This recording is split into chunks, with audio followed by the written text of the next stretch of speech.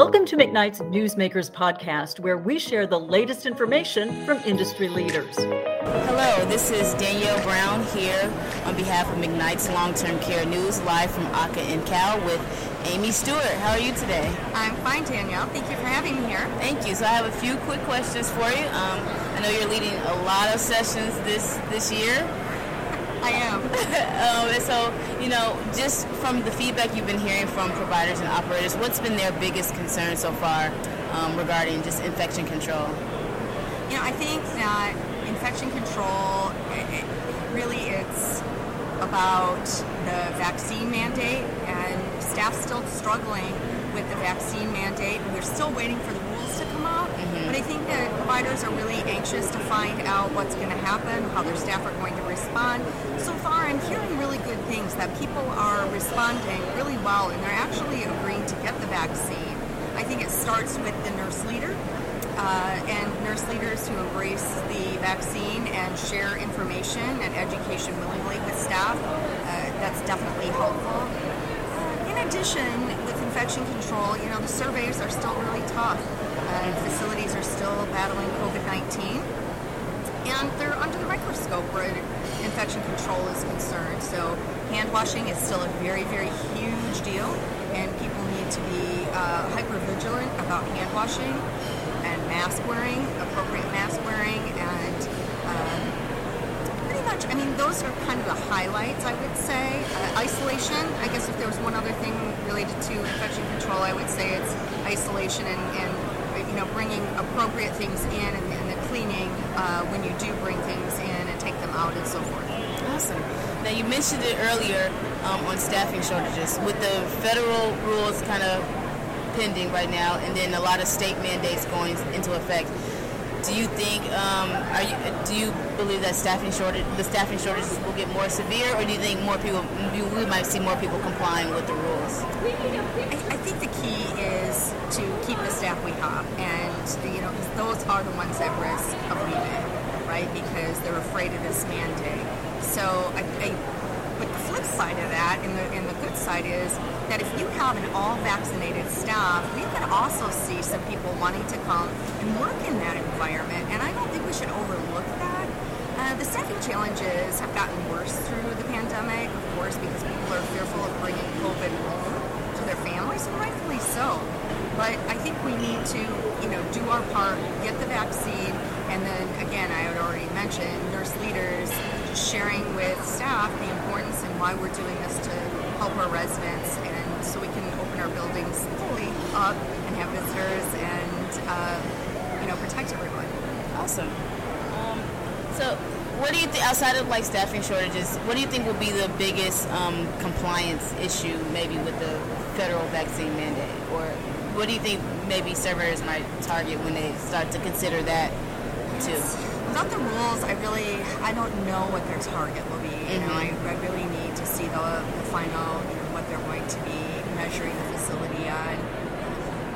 I understand why we need the vaccine mandate to protect the residents and to protect actually staff as well from bringing COVID, out into the families.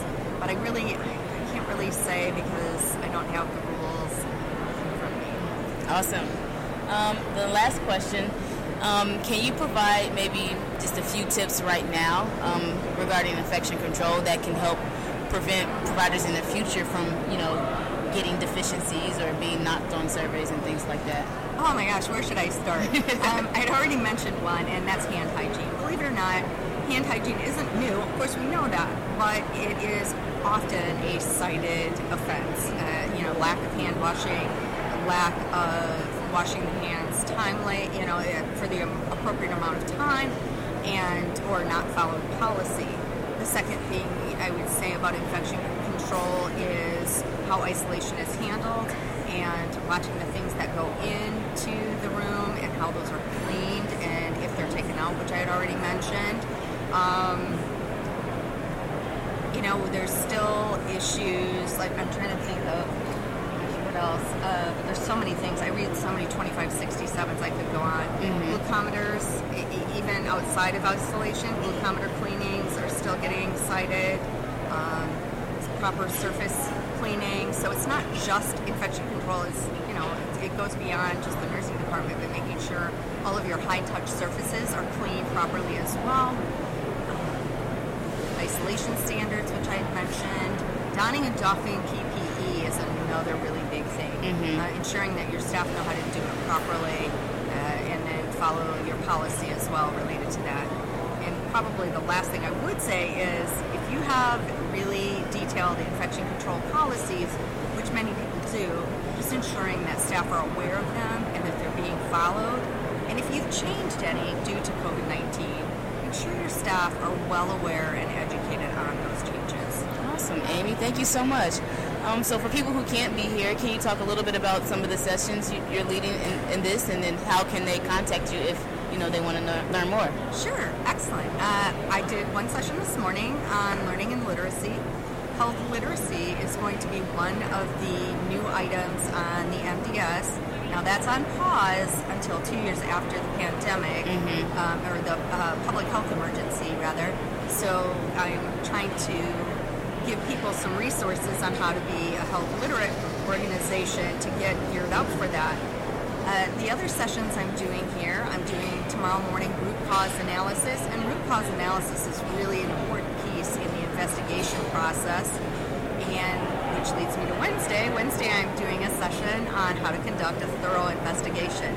Both root cause analysis and investigations have a lot of citations associated with those two systems, if you will, and so that's why I selected those. And then lastly, I also have a session on Wednesday about trauma-informed care that I'm doing with my friend Pam Truscott from AHCA. Awesome. Well, thanks so much, Amy. Is there anything else you'd like to add?